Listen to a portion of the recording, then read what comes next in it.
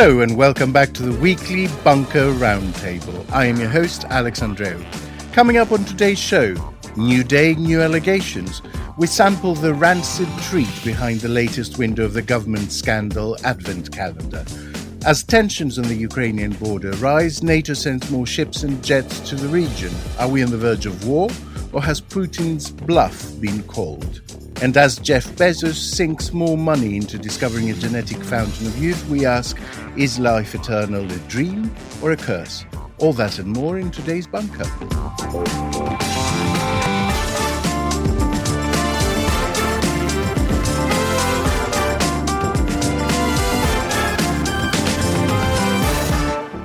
Welcome back to the Bunker. We have another bumper edition, so let's get right to it and meet today's panel.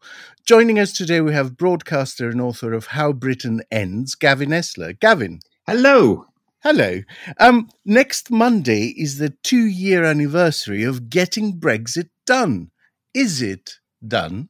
Well, no. If it was done, why are we constantly renegotiating it, relitigating it, talking about abandoning the Northern Ireland Protocol, and it's all the Europeans' fault for not giving us the Brexit that we clearly deserve? Why are there, I'm in Kent. Why are there queues at Dover? Again, many lorry drivers at Dover. Why are there, as we saw today's news, 1 million UK citizens in Europe facing all kinds of new bureaucratic problems? Why is there a Brexit opportunities unit where the opportunities of Brexit, as far as I can see, are for 4% loss of GDP and as Scottish nationalists to push for independence because they're, like most of us, fed up with what goes on in Westminster. So, come on, Gavin, turn that frown upside down. Surely, I mean, Brexiters tend to focus on the negative consequences not being as bad as the worst case scenarios predicted. But what about the benefits promised? Have there been any uplands, and are they sunlit? Well, the sunlit uplands include, if you've been shorting the pound at the right stage, you could probably make quite a lot of money. The other Brexit uplands, I'll have to get back to you on that. I think. Well, Ireland is doing quite well. Oh, you meant for Britain? Oh, for Ireland's doing brilliantly. Thanks very much. Yes, that's certainly a case in point. For the rest of us on this sceptred island, I'll have to get back to you at the end of the program. I don't know. Marie, welcome back to author and Westminster mole, Marie Leconte. Hello. Hello. Marie, Tory MP Dehenna Davidson posted a bizarre video last week shaming a journalist for basically putting a story to her. Craig McKinley did likewise on Saturday with a Twitter thread accusing the Sunday Times of phishing. What's going on? I mean, putting rumours to the people they concern is fairly ordinary journalism, isn't it? Well, it's entirely, what I don't quite get about these things as well is, in this scenario, would they rather the journalists just publish something because they'd heard a rumour, thought something without checking with the MPs?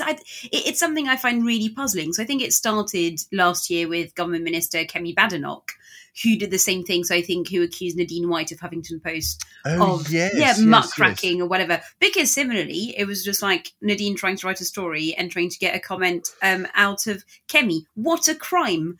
But yeah, I'm not sure, and it feels obviously puzzling, but also slightly worrying because do they really think that political reporting is illegitimate or that scrutiny should not happen?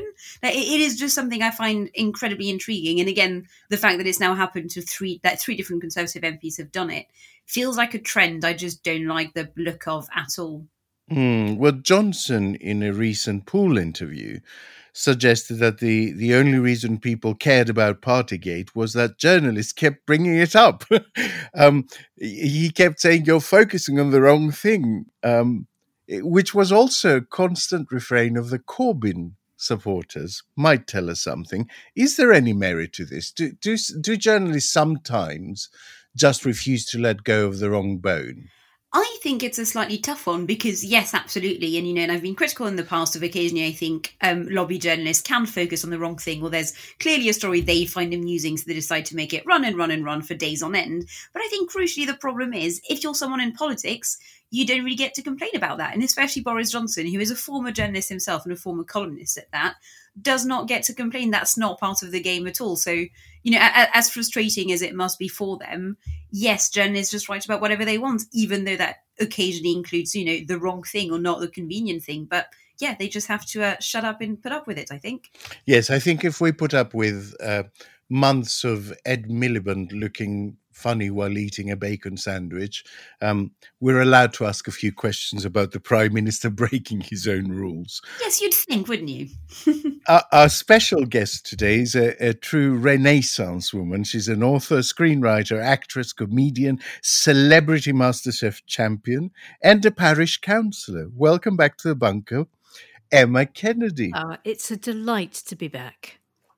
Emma, most Plan B restrictions in England end on Wednesday, and the Transport Secretary just announced that there will be no testing coming in or out of the country if you're vaccinated from the 11th of February.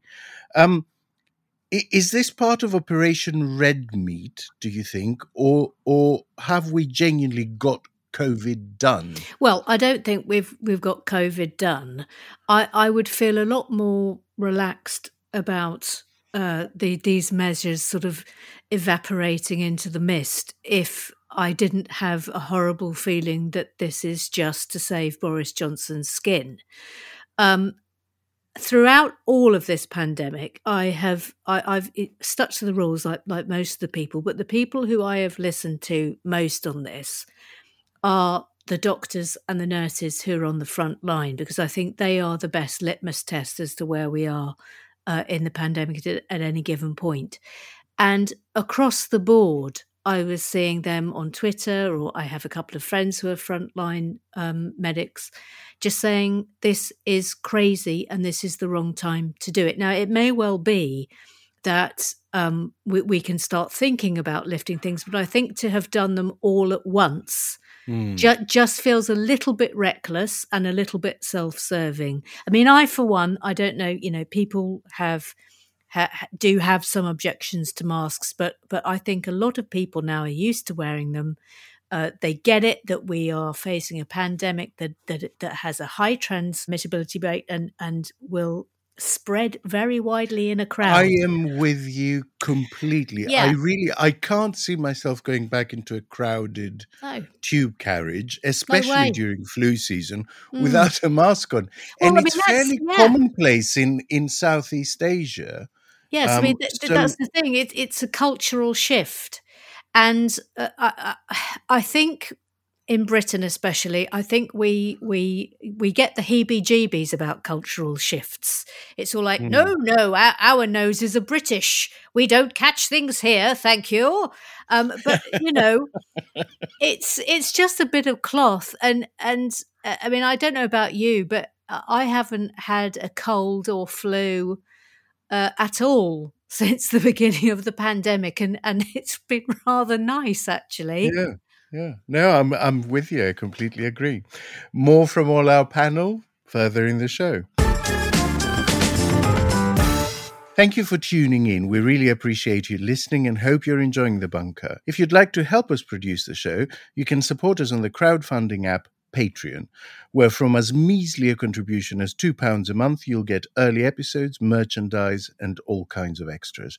Search Bunker Patreon Podcast or check today's show notes for more information. It shouldn't be a full-time job for the civil service to remind the government what it did last year. But as one investigation is being finalised, another is being ordered. I should be more specific, since it is almost certain that in the 12 hours between this podcast being recorded and it's being released, a new scandal will have broken. Sue Gray's report, which was expected last week, then early this week, is now expected late this week. On Wednesday, Tory MP Christian Wakeford defected to Labour. On Thursday, Tory MP and Chair of the Constitutional Affairs Committee, William Ragg, advised fellow Tory MPs to shop party whips to the Met for blackmail. On Monday, Boris Johnson asked the Cabinet Office to investigate what were the reasons for which Nusrat Ghani was sacked as Transport Minister by, you guessed it, Boris Johnson. Maybe he didn't realise he was sacking her, was only at the meeting for 25 minutes, and besides, nobody told him Islamophobia was against the rules. Gavin, let's take this in reverse order. Nusrat Ghani told the Sunday Times that she was sacked from her ministerial job, at least in part because of her Muslimness. Is this surprising given the Conservatives' general and Johnson's personal track record with this? It's unfortunately not surprising. I remember years ago, I can't remember how many, discussing precisely this with Sayeeda Vasi, who said there is Islamophobia within the Conservative Party, and there was a big row then, and we were told it was going to be dealt with. Now Sayeeda Vasi, Baroness Vasi, somebody I deeply respect, says it's going on again. We need to look at it. So has the Health Secretary, Sajid Javid, and Nadeem Zahawi, the Education Secretary, suggesting there's something to be looked at here. When Jewish people say there's anti-Semitism at work, I believe them. And when people say that this is Islamophobia or potentially needs to be investigated, then I believe them. The whip in question, Mark Spencer, outed himself as the person in the story and called the claims defamatory. He also attacked Ghani for not making a formal complaint when invited to do so. Is that a valid criticism, do you think?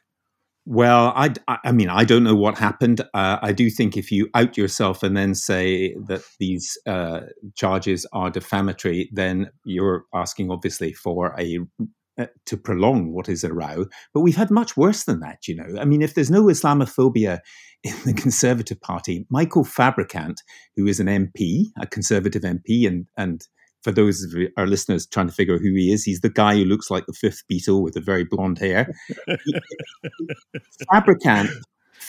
Fabricant said, and I'm quoting here, "She's hardly someone who's obviously a Muslim." Now, what on earth does that mean? I mean, quite seriously, what does that mean? I'm not even going to go there, but I would suggest to Boris Johnson that simply passing it off, saying you didn't know, saying nobody told you there was Islamophobia in the Conservative Party because nobody told you there was a party, suggests nobody told you anything about anything, which is frankly unbelievable. Yes, I think the fifth Beatle is the kindest thing that's ever been said about Michael Fabricant on this podcast. I saw I don't know if you saw it on Twitter, but somebody did a brilliant thing with Michael Fabricant today that they put the face of Dougal, which you have to be a certain age to remember it, but literally as a brooch on the side of his head, and it's amazing. I have to say, if you're familiar with the Dark Crystal and you know what podlings are, you can't get away from that. Once you get it in your head, it is impossible to not see Michael Fabricant as a podling. Gavin, do you think this story will cut through? And most importantly, will it cut through to a community that's actually broadly quite supportive of the Conservatives? What do you think will come out of it? I mean, there's such a barrage of sleazy allegations of bad conduct, of poor judgment on the Conservative Party. It's so difficult to see which one will cut through more than any other. I mean, just think of the Trump years in the United States. It was every day another nightmare, and he managed to see out 4 years of his term. However, I do think that the question really is, what is Boris Johnson's utility, not to us as the British people, but to his fellow members of the Conservative Party, and particularly the Brexiters, who never minded that he didn't stand for anything as long as he would somehow pretend to get Brexit done and not fuss about the details. So who knows whether he can survive this, but it simply won't go away. This is going to run and run. And, you know, it's not as if there's not other things that we have to worry about, including the possibility of massive land war in Europe, which I know we're going to get to in a moment. Yeah. Now, before all that, traveling back in time, soon we will need previously on recaps on this thing to cover all the Tory scandals. So Tory MP and chair of the Public Administration and Constitutional Affairs Committee, William Ragg, complained of intimidation and threats to withdraw investment in constituencies if MPs didn't vote with the government, which amounted, he says, to blackmail. Marie, the reaction from some quarters was, oh, boo-hoo, this happens all the time and nobody complained before. Is this just ordinary cut and thrust politics, or does it go beyond? So I think it's a bit of both, in that I don't think stuff like that had really properly happened to that extent in quite a long time, because that is the behaviour of, I think, a whip's office in a large majority government, one of which we'd not had in a long time. Because at risk of stating the obvious, the more, the more MPs a government has, the bigger the majority is, the more power whips have. Because they don't really care about individual votes as much as they did, for example, under Theresa May. And there are actually stories. I wrote a story on this a few days ago, and and there are stories of whips in the early, especially New Labour governments, doing exactly the same. But the stories are nearly word for word the same, of MPs saying, "Well, I wanted to vote against this," and the MP said, "Actually, that shiny new school or whatever in your constituency, you will not get if you don't vote for us." So I think it is. Basically, it is absolutely the case that it is something that has happened before. It's not unprecedented in any sense, but I'm not convinced that's the right question to ask. I think the question is, okay, well, even if it's been happening for a long time, should it maybe stop? Is it maybe bad? I think there's a tendency towards entropy in Westminster, which is, oh, well, we've always done this, so it must be fine. And it's like, is it? And especially because we've seen, with Me Too in Westminster, the bullying scandals, etc., there has been an air of change, I think, going through SW1 over the past few years. And I don't see why that shouldn't be one of those areas of change as well. Let's maybe stop the whips from blackmailing people. Just a thought. Although there is a difference, isn't there, between saying to someone, we're not going to give you funding, which is odious in and of itself, and blackmail, which is, threatening someone to reveal something about their personal life if they don't do something. But blackmail is a criminal offence. Yeah, isn't also the point, not whether it's happened traditionally or whether it happens now, but the fact that we're being told about it now by members of the Conservative Party who are clearly very angry. And I think that is the key. The key is that they know that the party's in a mess. They know that that Brexit and other things have caused it to have huge problems and put up with Johnson as a leader, and some of them aren't prepared to do it. It's the fact that they're complaining about it that seems to me to be the biggest part of the story. I think that's a really good point. If it went on all the time and people are only talking about it now, then the fact they're talking about it is obviously symptomatic of something going on. Marie, Ragg is one of the MPs who has publicly submitted a letter to the 1922 committee calling for a leadership contest. Nadine Dorries, who has in the past eaten ostrich arsehole on TV, accused him of attention-seeking behavior. I mean, the jokes just write themselves, folks. Is there any truth? Okay, so let's not play the woman. Let's play the ball. Is there any truth to that? Is there a little bit of attention-seeking going on by backbenchers who want to make a name for themselves? Well, I think so. I think it's true that, and it's true, and it's known that William Ragg is not a massive fan of Boris Johnson's. And that's, again, that's not new information at all. So I'm sure that, what he's doing is collared to an extent by his opinion of Boris Johnson. Trying to see Nadine's point, I suppose you could say that perhaps, his kind of thing of like, and the Metropolitan Police will be involved now, was, I think, perhaps a bit much. In that I'm not convinced anything could come out really of a Met investigation into the whipping operation. Or, if there is, I'll happily eat my hat. But it doesn't strike me as a police matter. So I'm sure that, he's probably inflated it a bit. But then, but then I suppose you could argue that at the moment, and as we've talked about amply this week and on past weeks, so much is going on at the moment that actually you do probably need to go big or go home to get heard or, cared about by anyone. So maybe that's why he went big. I mean, I think if he'd come out naked with tassels on his nipples, then I think he might have been accused of attention seeking. But I think just being a politician coming out and just quietly and rather boringly reading out a statement that was explosive, I don't really put that in the attention seeking bracket. Yes. And not wearing a Jim Henson creation on your head. Now, Christian Wakeford Yeah, I mean, it's hard to believe that this happened also since we last recorded. So Christian Wakeford is a 2019 intake young Tory MP, defected to Labour on Wednesday. Much of the commentary from older backbenchers has basically been outrage at these young upstarts making trouble. Is there a generational conflict at the centre of this, Marie, do you think? Oh, 100%. Absolutely. I think, I could fill up an entire other podcast, I think, on the tricky dynamic between the 2019 Tory intake and the rest of the Conservative Parliamentary Party. But no, I think, long story short, the problem is that, that generation of MP, they're a massive intake, so they've kind of grown an identity of their own. And a lot of them as well were not, born and bred in Westminster.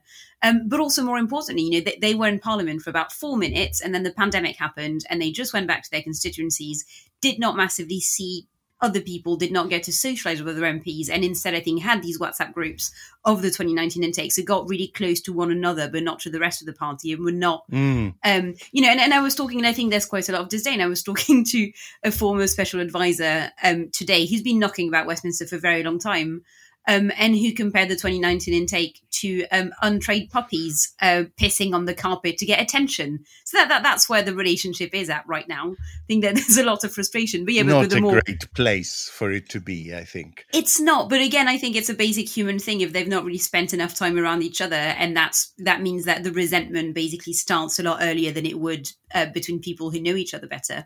Well, okay. You're right, but at the same time, I would point out that if the defense to these very heavy-handed tactics from whips, if the basic defense is, we've always done that, they know the score, this is what politics is like, where, to someone of the 2019 intake that hasn't been socialized in that way, they don't know the score. And to them, a whip approaching them and saying, I'm not going to give you money for a school and I'm going to publish, some dirt about you in the tabloids might genuinely be terrifying, because actually they don't know that's the way things work in Westminster. They haven't had that experience. Oh, no, absolutely. Yeah, we are in agreement. And again, I think the only relationship they'd had with the whips before was very different because it was mostly done over WhatsApp and it was not really, it was not really done in person, and no one got to really ease them into, I think, that system. They didn't necessarily have all the hands as well to rely on. So, they could not, let's say receive a text or something from a whip and be able to turn around to someone who's from the 2010 intake, let's say, and say, actually, is this okay? Is that good? Should I worry about this? I suspect they feel quite isolated anyway. Yeah. Emma, Sue Gray's report is due, inshallah, out this week. Cummings is giving evidence to her on Monday. Or has given evidence to her on Monday when you listen to this podcast. What should we expect from that report? Well, bearing in mind that she has a very limited remit, and there will be there are sort of two schools on Sue Gray: the government and Boris Johnson, who have been saying, "Come on, everyone, let's wait for Sue Gray to report," knowing full well that it isn't within her remit to establish wrongdoing or to point criminality firmly at the Prime Minister. And then there's the other school of thought, which is, well, she can't do anything. This is going to be a whitewash. It's probably going to land somewhere in between, because I think that even though she is constrained, I think the evidence of wrongdoing at Number 10 is probably so overwhelming that even if she just writes it out as bald facts, then there's not going to be much wriggle room. And I think this is where I'm slightly intrigued as to why Boris Johnson has gone down this route, because they have set themselves up to fail, really, because if she does turn around and say, well, this is what I found and these things aren't very good, he's going to have to go. And it was interesting. I was talking to an ERG Tory today, not an MP, but someone who is connected to them. And as far as they're concerned, he's going to be gone by the end of the week. How do you think these scandals interact with each other? Do you think they become a big swirl that after a while may convince MPs that only a change of management can save them? Or Or is there a danger that they become so difficult to follow that the public will simply lose interest? There are shades of Trump now with Boris Johnson. And I think there was certainly with Donald Trump that there was a sort of a sense of scandal fatigue. And I think we are in that territory. But I posed this question on Twitter last week of conservatives who follow me. I just said, aren't you exhausted by it? And I am starting to feel properly that the end of the road is nigh for Boris Johnson, because I think people are exhausted by it.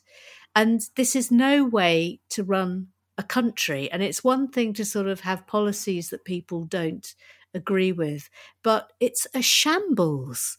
And that's the only way of describing it. We are in a chaotic shambles.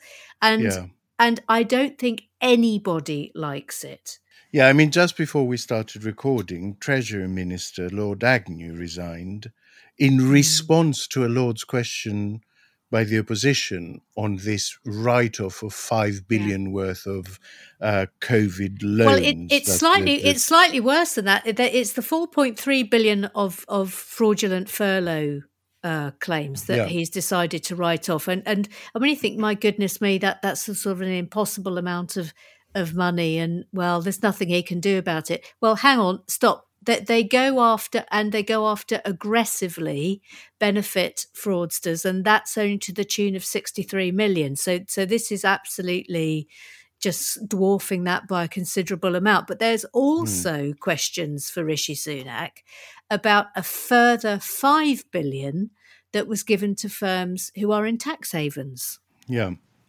The point is, it just seems never ending. Every few hours, there's some new thing that in ordinary times would be enough to give a government very serious trouble. Well, in normal times, any one of these things would have finished somebody off. But for the past 4 years, if not 5, we are in the brave new world of MPs not thinking they have to resign for anything.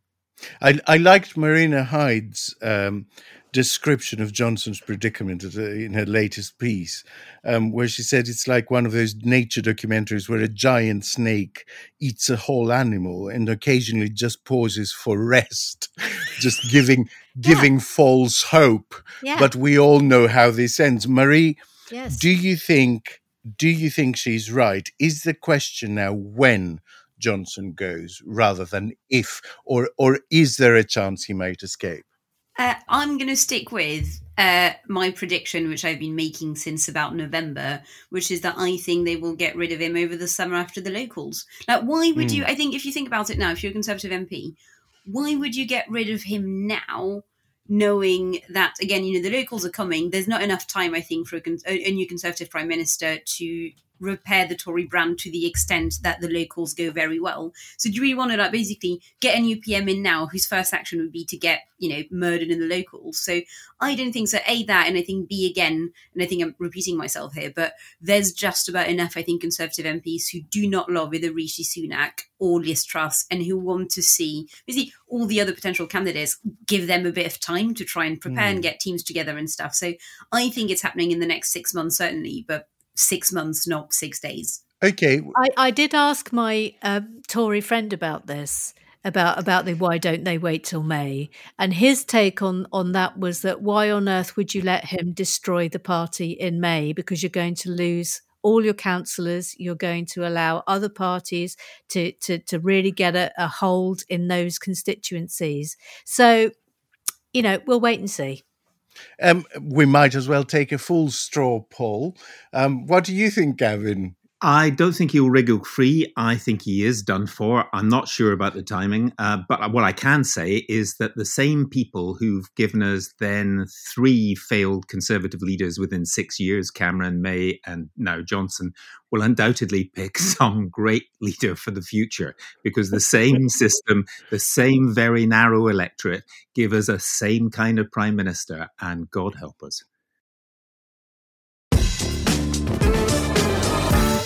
This week has seen a rapid escalation of the crisis on the Ukrainian border. Russia continues to amass troops on the southeastern side, and there are fears that Belarus is now joining from the north. Russia continues to deny any plans to invade. The US has ordered relatives of its embassy staff to leave, saying an invasion could come at any time. Britain has started withdrawing staff from its embassy in Ukraine. Amid growing fears of a Russian invasion, European foreign ministers are meeting on Monday, with Blinken dialing in to decide whether to follow suit. Gavin, what are the reasons behind the tension? Why is Russia putting its troops on the border with Ukraine? Just at a basic explainer. Well, one of the theories is Putin wants his empire back. I think it's slightly different from that, but the two are kind of contiguous. I think what he recognizes, I've talked to a lot of Russians over the past year or so, because I've been doing a series on Putin as the world's biggest criminal, basically stealing Russia's wealth in the big steal. Well, anyway, Putin, they say, cannot bear the thought of a successful democratic Ukraine, because that would increase demands for Russian democracy. And although he's got 140,000 troops or whatever it is and seems strong, his weakness is also obvious, because at the start of his presidency and for many years, he didn't really crack down on a lot of his critics. Now the poison came out from Navalny. Navalny's in jail. And in some ways, this is weakness, not strength. It doesn't mean to say it's not dangerous. And it doesn't mean to say there won't be some kind of war, because for Putin to withdraw now would make him seem weak among some in his domestic constituency. So do you think a full-blown conflict is now getting towards inevitable, and we're just talking about scale? Well, I would be very, very concerned if NATO and Western powers were to think of some major concession to get Putin off the hook that he's made for himself. That also worries me. I think some kind of pretext for a war is very, very possible. I think it's much more likely than unlikely. And I actually think Ben Wallace, the British Defence Secretary, is one of those who have articulated very clearly the case as to why we should be very, very concerned about Russia, why NATO should be concerned, and so on. In fact, I think he's been a shining light of rationality within a British government of a lot of failures. Marie, do you think this is primarily about Ukraine, or is it primarily a testing of Biden's resolve, and Ukraine is the incidental part? Well, I think I'm going to give quite an unhelpful answer, which is that I was not entirely sure, so I decided to read up on this. And actually, most of the experts I looked to said, well, actually, we're not entirely sure either. And I was like, great, so at least it's not just me. So I'm not convinced, anyone truly knows the answer to this for certain. And it is fair to say that, Ukraine's independence has long been a sore point for Russia and for Putin anyway. So it's not a massive surprise that he's decided to do something like this now, but it's not. Again, I think the timing and the certainty of whether something will actually happen does seem to be a bit murky still. Although, so something I did come across in my research that I found really interesting. So according to a recent poll, 500,000 Ukrainians have military experience, and 24% of respondents said they would resist Russian occupation, quote, with a weapon in hand. So again, it's not like, it's not like a country that would go in any way quietly. European leaders, especially the new German Chancellor Olaf Scholz, have been accused of being slow and equivocal and basically unwilling to break their energy dependency from Russia. Is there now a clear argument, do you think, for closer military cooperation, maybe even a European army?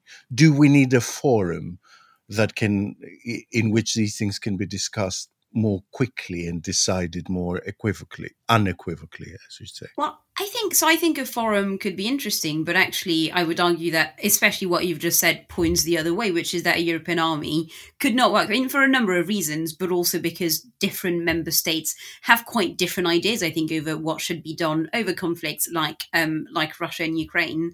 And if you look as well, I think quite a lot of the military stuff works better on a bilateral basis between countries that work well together. So France and Britain being actually really a good example, with Britain being out of the EU. These are two countries currently cooperating in the Sahel together in Mali.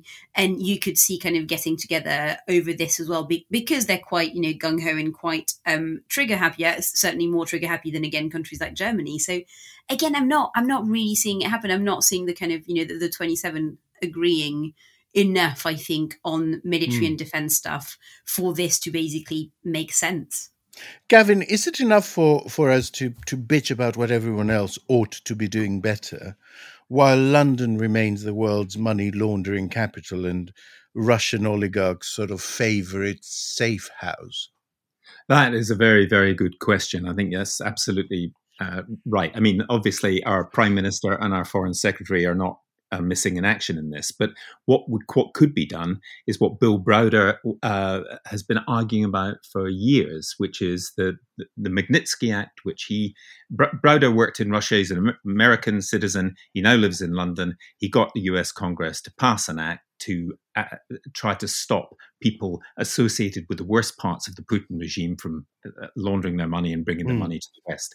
We've kind of gone along with that, but we could go much, much further. And one of the things which is being considered in Washington, partly as a result of Browder and others prodding them, is wouldn't it be great to start making public where the assets of Russian oligarchs are and how much money they've got and where we know it is, because the people who've been following it do know where much of this money is, and embarrass them. And once you attack in financial sense the kind of people that are in Putin's inner circle in this Kremlin kleptocracy, then you put real pressure on Putin. At least that's what Browder believes. That's what Mikhail Khodorkovsky believes, who was the head of UKOS, and he's now in exile in London. So they seem to think it will work, and they know it much better than I do. Emma, a dictator or an autocrat, if you want to use a slightly softer word, enjoys an obvious advantage in these situations. All Putin has to do is make a decision and pick up the phone and order X. A democratic nation is slow and fractious and ambiguous by comparison, let alone a collection of democratic nations. Is that circle squareable at all? Well, if you're asking me, are there any pros to being a dictator, and maybe No, that's not what I'm asking. I'm saying we make the trade-off. We make that trade-off, but time and again, as we saw with the annexation of the Ukraine, Putin has sort of done the thing, finished the thing, installed his own government while we're still, trying to unbunch our knickers to get dressed and go to the talking shop where we're going to discuss what we're going to do. How do we undo that? How do we make ourselves more decisive, but without being dictators? Yes. Is it sort of that? Well, I mean, yes. I don't know if it's possible. I mean, democracy is always going to be a messy business. Democracy is a long act of attrition and compromise, and that is what it is. Whereas dictatorships, yes, all right, yep, they're lovely deterrents on crime, and they provide ruling stability. But the problem with dictatorships is that dictators are never empathetic, publicly minded citizens. They're all psychopaths, hell bent on making themselves and their mates richer. But in terms of what can democracies do when they're up against dictatorships? I think it's not impossible to be able to make fast decisions when you have to. And I don't really get the sense that the West is sort of sitting back on their heels and humming with mugs of tea in their hand. It does feel as if that they are mobilized within their democratic remit. And I think it would be entirely wrong if we sort of, made the first shot. But I don't think anyone is in any doubt now that if Putin decides to go into Ukraine, he's going to be met with significant force very quickly. Doubling back a little to our domestic situation, our Prime Minister is just besieged with scandal and largely in hiding. Our Foreign Secretary has half an eye on Brexit negotiations and her leadership campaign. Trevor Kavanagh wrote an interesting piece that the situation in Ukraine may actually save Johnson because Tory MPs wouldn't want to destabilise an MP at such a time. But isn't the opposite argument also true, that this chaos makes the need for a competent government even more pressing? Well, I think a sensible person would say that, yes, is that the last person you would want to be taking this nation into any war is Boris Johnson, we'd be lucky if he'd turn up to a Cobra meeting for a start. But then again, I still think if Sue Gray's report is out this week and it is strong enough that his position is untenable, I think he will probably have to go same day. So, From your lips. from my lips, yes. Marie, Defense Secretary Ben Wallace, whom Gavin mentioned, wrote a good essay on this, on why the West is not a threat to Russia. The real threat is the appeal of the West to Russia's neighbors. That there's not a sort of a fantastically active recruitment campaign going on, but the fact is the vast majority of Ukrainians want to join the EU and want to join NATO, and that's what's creating the problem for him. There's been some quarters, including former German Defense Minister Volker Ruhe, I think it was in the Bild, suggesting that actually the only thing to be done is to invite Russia to join NATO. And I first of all recoiled at that idea, but then I started thinking about it and I found it rather mind-altering. What do you make of that? What I think, so firstly, I was reading up on this earlier and came across a really interesting story from a few days ago from a former head of NATO saying that in 2000, Putin had a meeting with him and basically asked about Russia joining NATO and was told, well, actually, no, you just have to apply like everyone else. And he rather snottily said that he didn't want to queue along with countries that didn't matter. So part of me, like the sort of very cynical part of me, likes the idea of all of this happening because a quite teenage girl Putin is like, well, screw you all.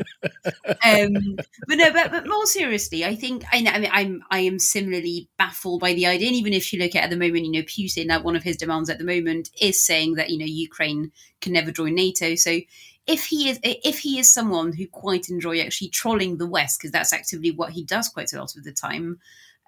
Do we really want him inside of NATO, especially at a time when I think, that there's been wider conversations about how useful NATO is being at the moment and whether it's actually especially relevant at the moment. So I feel like surely bringing Russia in would make that worse for no obvious good reason. Again, maybe I'm missing something here, but I would not really see that as a positive development, shall we say. Steve Jobs once called death the single best invention of life because it is the ultimate change agent. Fellow tech tycoon Jeff Bezos disagrees and appears to be continuing his relentless drive to write himself into the Marvel Cinematic Universe as a supervillain. This time by funding, along with other billionaires, Altos Labs, a company promising to hack the aging process. But is genetically reversing life's only certainty a utopia or a dystopia? Emma, what do you make of this? Valuable contribution or vanity project? Okay, I have thoughts on this, and it is these. It depends when the anti-aging process magic is going to begin. If they're saying, yes, you can get to 35 or that one day in your life where you looked amazing and you are going to stay looking like that and feeling like that and that is you for as long as you want, then super, great, I'll take it. But if it's literally living to 150 with a 150-year-old body, I mean, no thank you. I don't want to be Highlander. There can be only one. There can be only one. The interesting thing is that Jeff Bezos, if you look at photos of him when he was young, he looked terrible. He looks much better now. He sort of looks like Vin Diesel's uncle now. Yes. Back then, he was a weedy monobrow sort of geek. What aspect of aging scares you the most? Oh, me? Well, sort of constantly having to go to the toilet in the middle of the night. No longer enjoying marzipan. That's been a blow. That's been a personal thing of shame for me. But just general decrepitness, just all your joints rusting away. I know. It's fine if this anti-aging thing is going to sort of stop it all in its tracks, but if it's just just keeping you on nothing more than basically life support, I don't see the point. Life is supposed to be about being able to live and experience things. And if you're just sort of sitting in somewhere sort of just trapped in a tissue of aged skin with maybe just your brain in a bottle, then I don't really see what the upside is. And it happened so remarkably quickly. A few years ago, I was out raving. And now, I find myself telling myself, careful now when I get out of the bath. So, yes, be careful now. I will give a counterpoint to this, is that I have an insane need to know what happens. And so if I could just catapult my brain through the rest of history just to find out what happens, I mean, I'd love that. That would be great. But that's a time travel machine, which I'm slightly more interested in. Gavin, if this lab is successful, are we going to see the world's richest people basically living forever, accumulating more and more wealth? Is this something that will become accessible to everyone? Or is it basically just tech billionaires? Well, you've put your finger on it, actually. The secret, I don't know about the secret of eternal life, but the secret of longer life is not to be born where I was, which is in a council estate in Clydebank, because Glasgow's got about the lowest, life expectancy of Europe. And one of the reasons for that, there's all kinds of reasons for that. Alcoholism, poverty, and so on and so on. So if Jeff Bezos actually wanted to do something, he could obviously spend billions so he can go on and on forever, or he could actually think maybe the answer is how to get people having a proper life with decent chances of making a reasonable amount of money and a reasonable diet, which isn't just, full of the fatty stuff that kills us. And the other thing is, I agree totally with Emma. I mean, the question is whether you have a long life or whether you have a healthy life. If you have a healthy life, you have a happy life. If you have a long life, you could be miserable for the last 20 years, as so many people unfortunately are. And that's the choice. And in any case, would you, if Jeff Bezos has changed so much since his youth, can you imagine what he'd look like in another 70 years' time? If you knew you could live forever, is there something you would be doing differently today? Me, maybe I would learn how to play the piano properly. That would take forever. maybe I'd get to the end of one of the Dune movies, which I've never.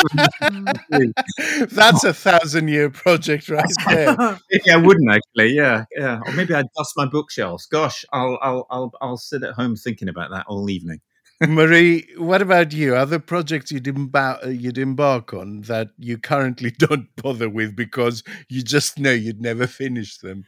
So I think one completely absurd thing that got into my head a few years ago and is still there for some reason that I can't shake is I would love to learn how to sculpt ice statues, which is just a weird, insane thing where I'm like, because it's, the height of pointlessness of just spending hours and days on something before it melts. So I think that, if I had literally all of time ahead of me, I'd be like, yeah, fine. I will learn how to do but as in that really beautiful, striking, life-size ice statues. So yeah, there you go. You can go on courses for that, Marie, that you can do for a day or a weekend.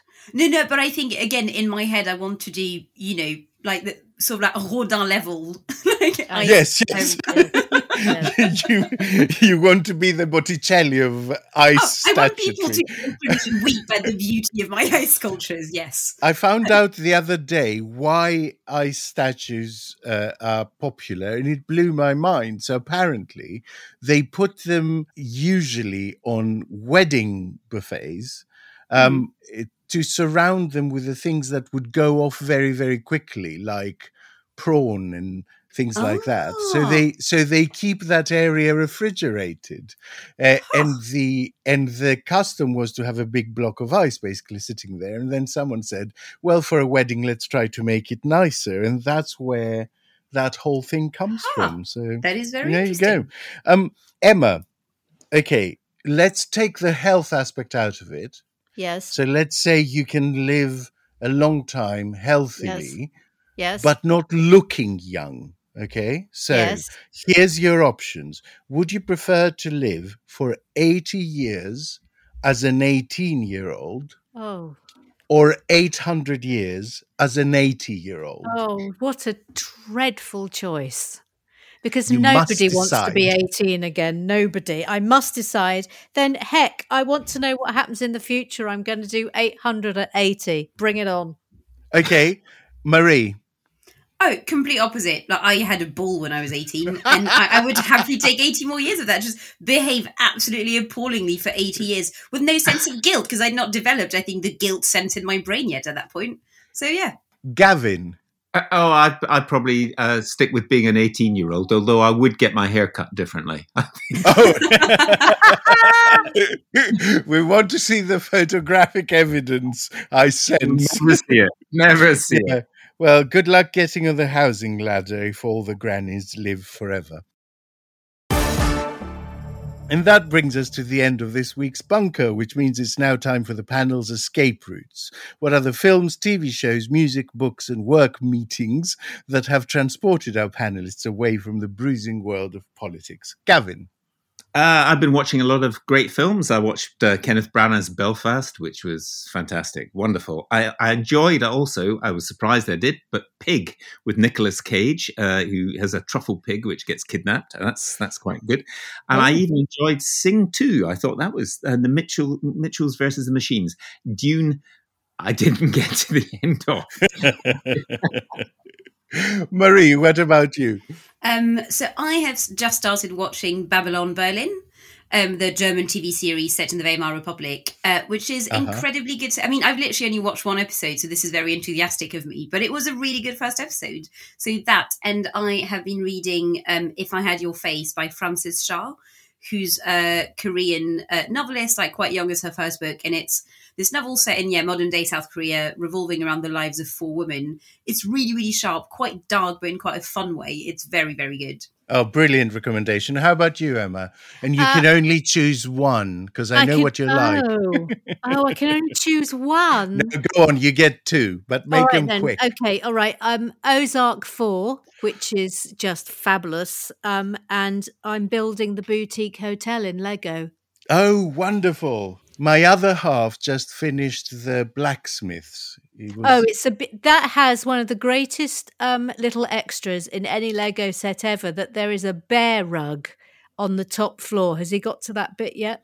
Yes, he's finished it. And it has a little fire that glows red. Yeah, that's lovely. Well, my escape route has been via Archive 81, which I recommend very, very highly. It's a very creepy series on Netflix about someone restoring some old videotapes in a remote location and basically becoming drawn into a mystery of what happened to the documentary maker.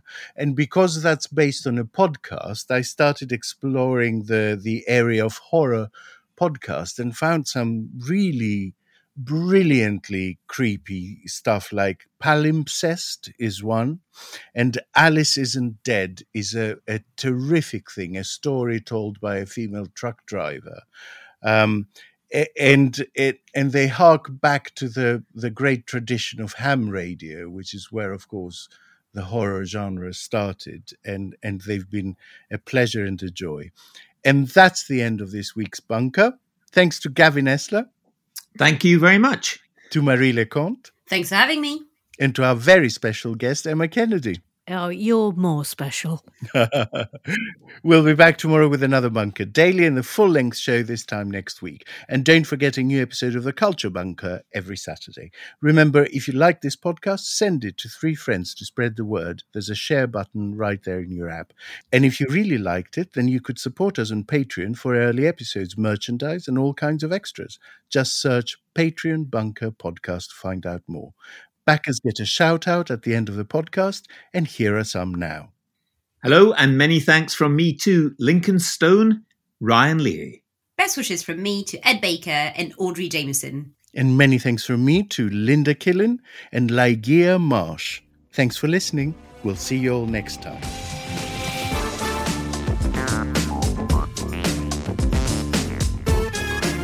The Bunker was presented by Alex Andreou, with audio production from me, Robin Lugan. The Bunker is produced by Jelena Sofronevich and Jacob Archbold. Group editor is Andrew Harrison, and lead producer is Jacob Jarg. Theme tune is by Kenny Dickinson, and The Bunker is a Podmasters production.